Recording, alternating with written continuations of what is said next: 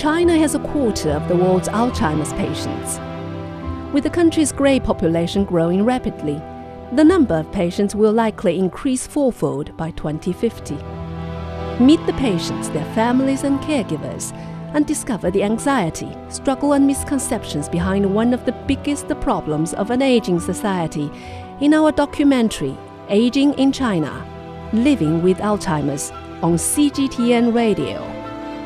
For podcast listeners, search The Top Story and find the program on all popular podcast apps on September the 21st, the 30th World Alzheimer's Day.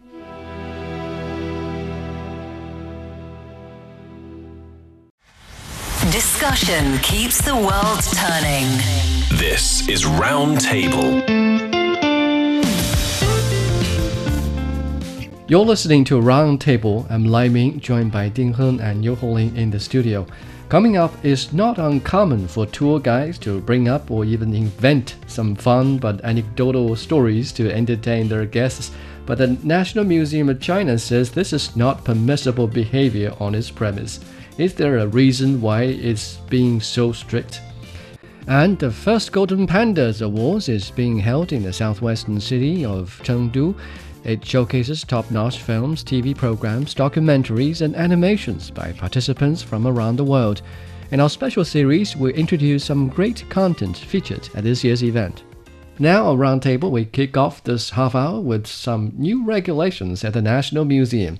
So, I'm sure you have been to one of those tours where you overheard your own tour guide or some tour guide next to you from a different group telling some very fun, interesting stories that you are not necessarily aware if they are true or not, you know. For instance, maybe at the Ming Dynasty mausoleum of these ancient emperors of the Ming dynasties, tour guide might think of some fun stories about the emperor and his concubines and his queen that you cannot know if this is true, if this actually happened, but it's worth a laugh. I mean, it's certainly entertaining.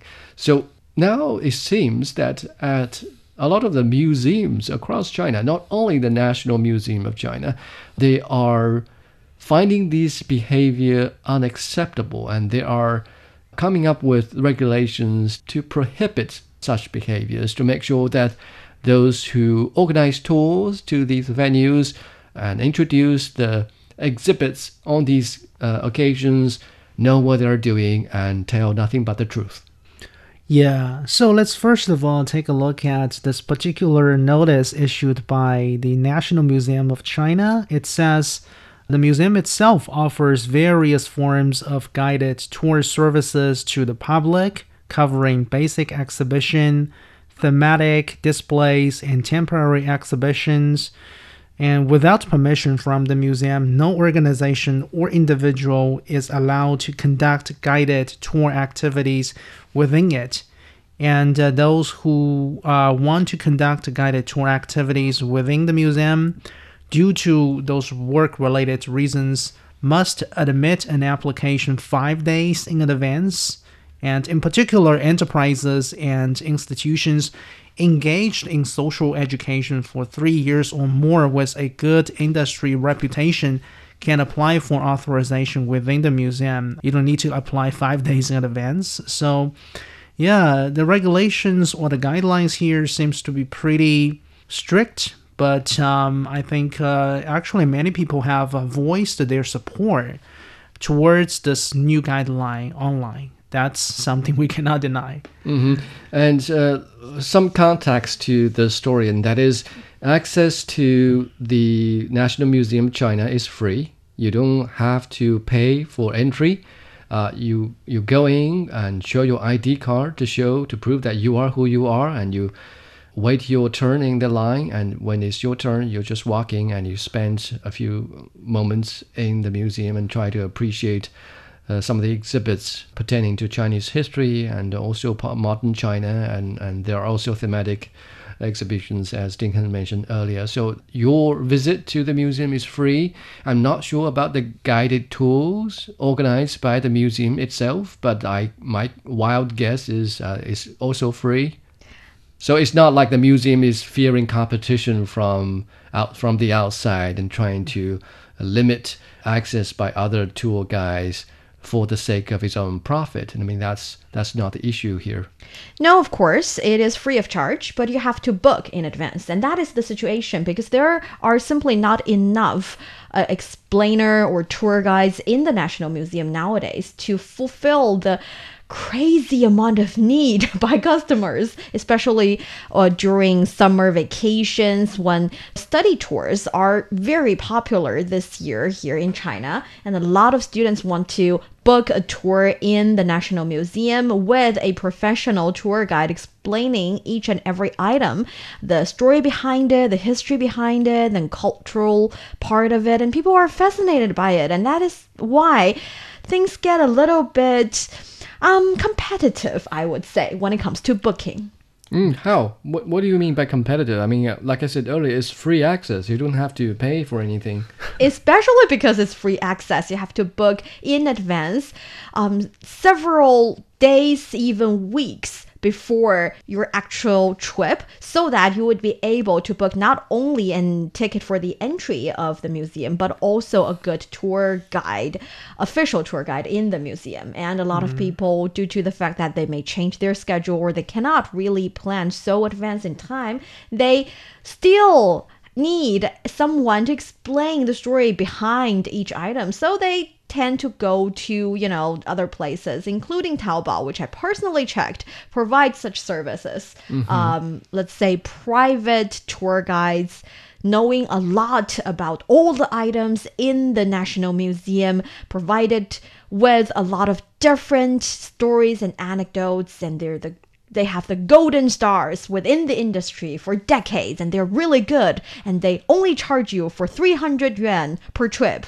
And, the temptation's there, and I would like to buy. Yeah. And people feel really the urge to purchase that service precisely because the National Museum is positioned very well. It's next to the Tiananmen Square, to the east of it, and to the west you see the Great Hall of the People, and to the north there's the Tiananmen, of course, and then also the Forbidden City. So every tourist who's been to Beijing would want to be at the Tiananmen Square, and then when they are already there, why not go to a free museum right by their side? So that explains the popularity of that museum, of that venue. But of course, the content or the exhibit on display are also quite attractive.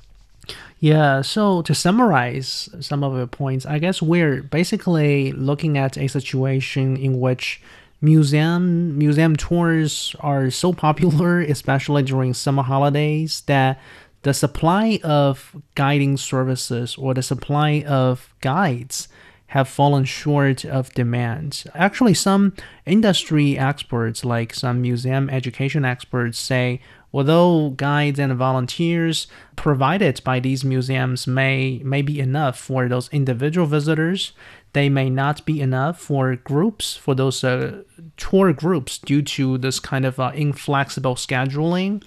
So I guess, and in the meantime, I guess some people would prefer this old-fashioned way of having a real person be there explaining all these exhibits to you, right? Rather than a digitalized voice machine. That's the practice on the part of many museums nowadays.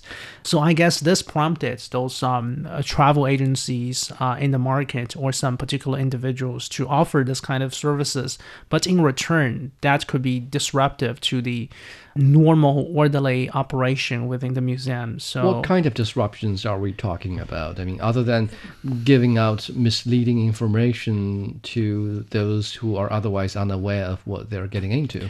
Yeah, I think somehow we can just take a look at this particular guideline issued by the National Museum of China. One article says that even for the guides for those approved tours, they cannot speak loudly in exhibition halls, nor should they stay in front of the exhibit for too long. I guess this particular wording is pointing to the problem.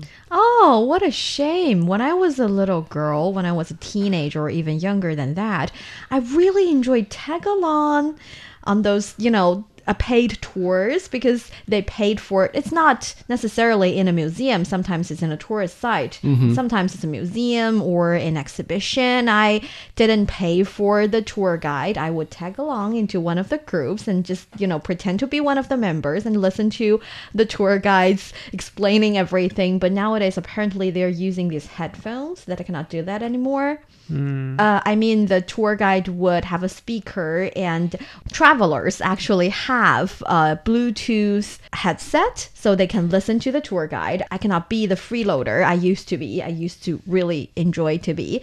But I can understand when, for example, a young dad is bringing a little boy and explaining to the little boy about certain items. It can be a little bit disruptive if a tour guide is shouting really loud about other things. And if in the hall there is more than one tour guide, the situation can be even worse. There's no guarantee that all tour guides will equip their customers with wireless headphone.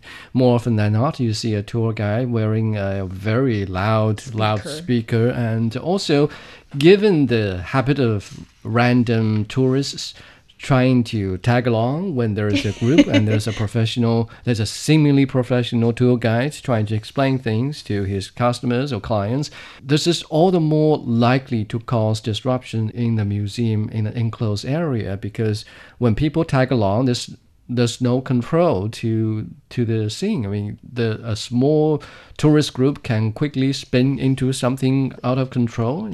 So it's kind of like a snowball situation. I'm actually curious because I, for one, enjoy the anecdotes and maybe misinformation and let's say stories people tell each other about certain items. I find those, quite entertaining. And as long as you tell me these are not written in actual history books, I would not take it for real. I would just have a good laugh. How about you guys? Yeah, I feel like, in any misinformation or disinformation is appealing, right? Right. So who doesn't like a good story? But simply because of this nature, some people with malicious intention, they tend to, make use of this particular nature to change people's perception about the real history. That's how some strategists, that's the strategy they adopt. So, from a political point of view, it's a sensible decision to crack down upon those historical misinformation.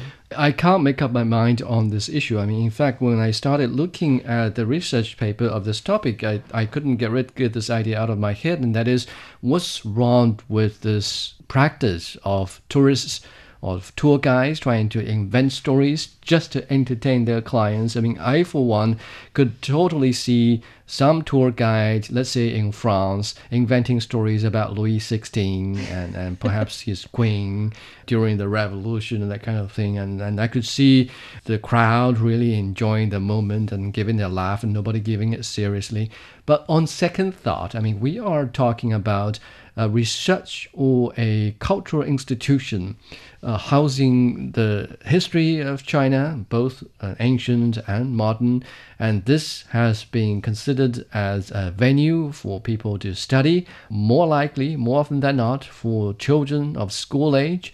So we keep saying that on summer vacations, during summer and winter holidays, we see an influx of people, a lot of parents bringing their kids. Maybe they're in a tour, maybe they're there by themselves, but they are likely to tag along when there's a tour. So people are there mostly for educational purposes, and when they are not seeking entertainment but education, then you will want the information you're getting to be precise and accurate. That's my way of rationalizing what the museum is trying to do. And not only, like I said earlier, not only is this museum trying to impose some restrictions on the content that tour guides are allowed to present, this is happening across the country. Museums in Shanghai and other parts of the country have done similar even prior to what the National Museum has made the same decision. Yeah. And to ease your mind, because some people on the internet started to question, what if I am taking my kid or several kids in my neighborhood to have a play date day in the National Museum? Am I not allowed to explain certain things to the kids? Or what if I'm a college professor? I know what I'm talking about, and I'm only talking about the specific part about the history or about the items that's been exhibiting that I know of, that I'm using it as a education opportunity to my class students. What if that happens? Should I go and get a certificate from the National Museum? Actually, you do not have to worry about it, because this particular regulation, this particular rule is not set to target you guys. It's set to target those who would use it as a business opportunity, who would charge 300 yuan on Taobao for people like me. So if you are the situation mentioned earlier, you do not really have to worry. And the museum staff told China News Service that they judge the situation based on whether tour group members are equipped with uniform microphones and headphones, whether or not they're a tour team by business instead of, getting together, having some fun, neighbor friends or such. So if you were an institution keen on making profits by organizing these trips and also imparting knowledge on these occasions, then there should be some requirements on you to perform appropriately on such occasions. And a little suggestion for the museums out there, if you want to ease the situation, technology would be a really good way to go, because there are a lot of museums providing the QR code for people to scan, and there would appear a voice explaining paragraph telling you about the item, or there sometimes can also be pictures and a lot of other informations. And another thing that I feel like is very cute and I personally recommend much is to introduce a lot of young kids to be a volunteer in a museum. You teach them in advance, have them understand and remember the history and stories behind the items, and have them act like little, voluntary explainer about certain area. They can be responsible for explaining the items in 1 or 2 exhibit halls, and it's very precious. I've encountered some of them and I enjoyed the experience very much, and they apparently are enthusiastic and enjoyed explaining things to me as well. So yeah, I guess in whatever way possible, museums need to take measures to expand their guide team, right, and establish a sort of diverse guided tour groups, let's put it in this way. Improve both the quantity and the quality of their guiding services. Sometimes I feel like outsourcing this guided tour service is also an option. If there is a company or a social group, social institution that is able to provide really good quality guided tour services to their clients, why not work with them?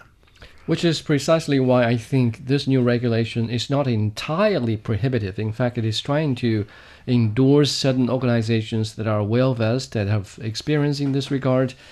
Talk about the clause that Niu Honglin mentioned earlier. Enterprises and institutions engaged in social education activities for 3 years or more can apply for authorization to provide guided tours for basic exhibitions and thematic displays within the museum. This goes to show how popular the study tours have become in China during winter and summer holidays, and a lot of the museums and cultural institutions are trying to adapt to this new change. You're listening to Roundtable. Up next, our recommendations for great content being featured at the first Golden Panda Awards.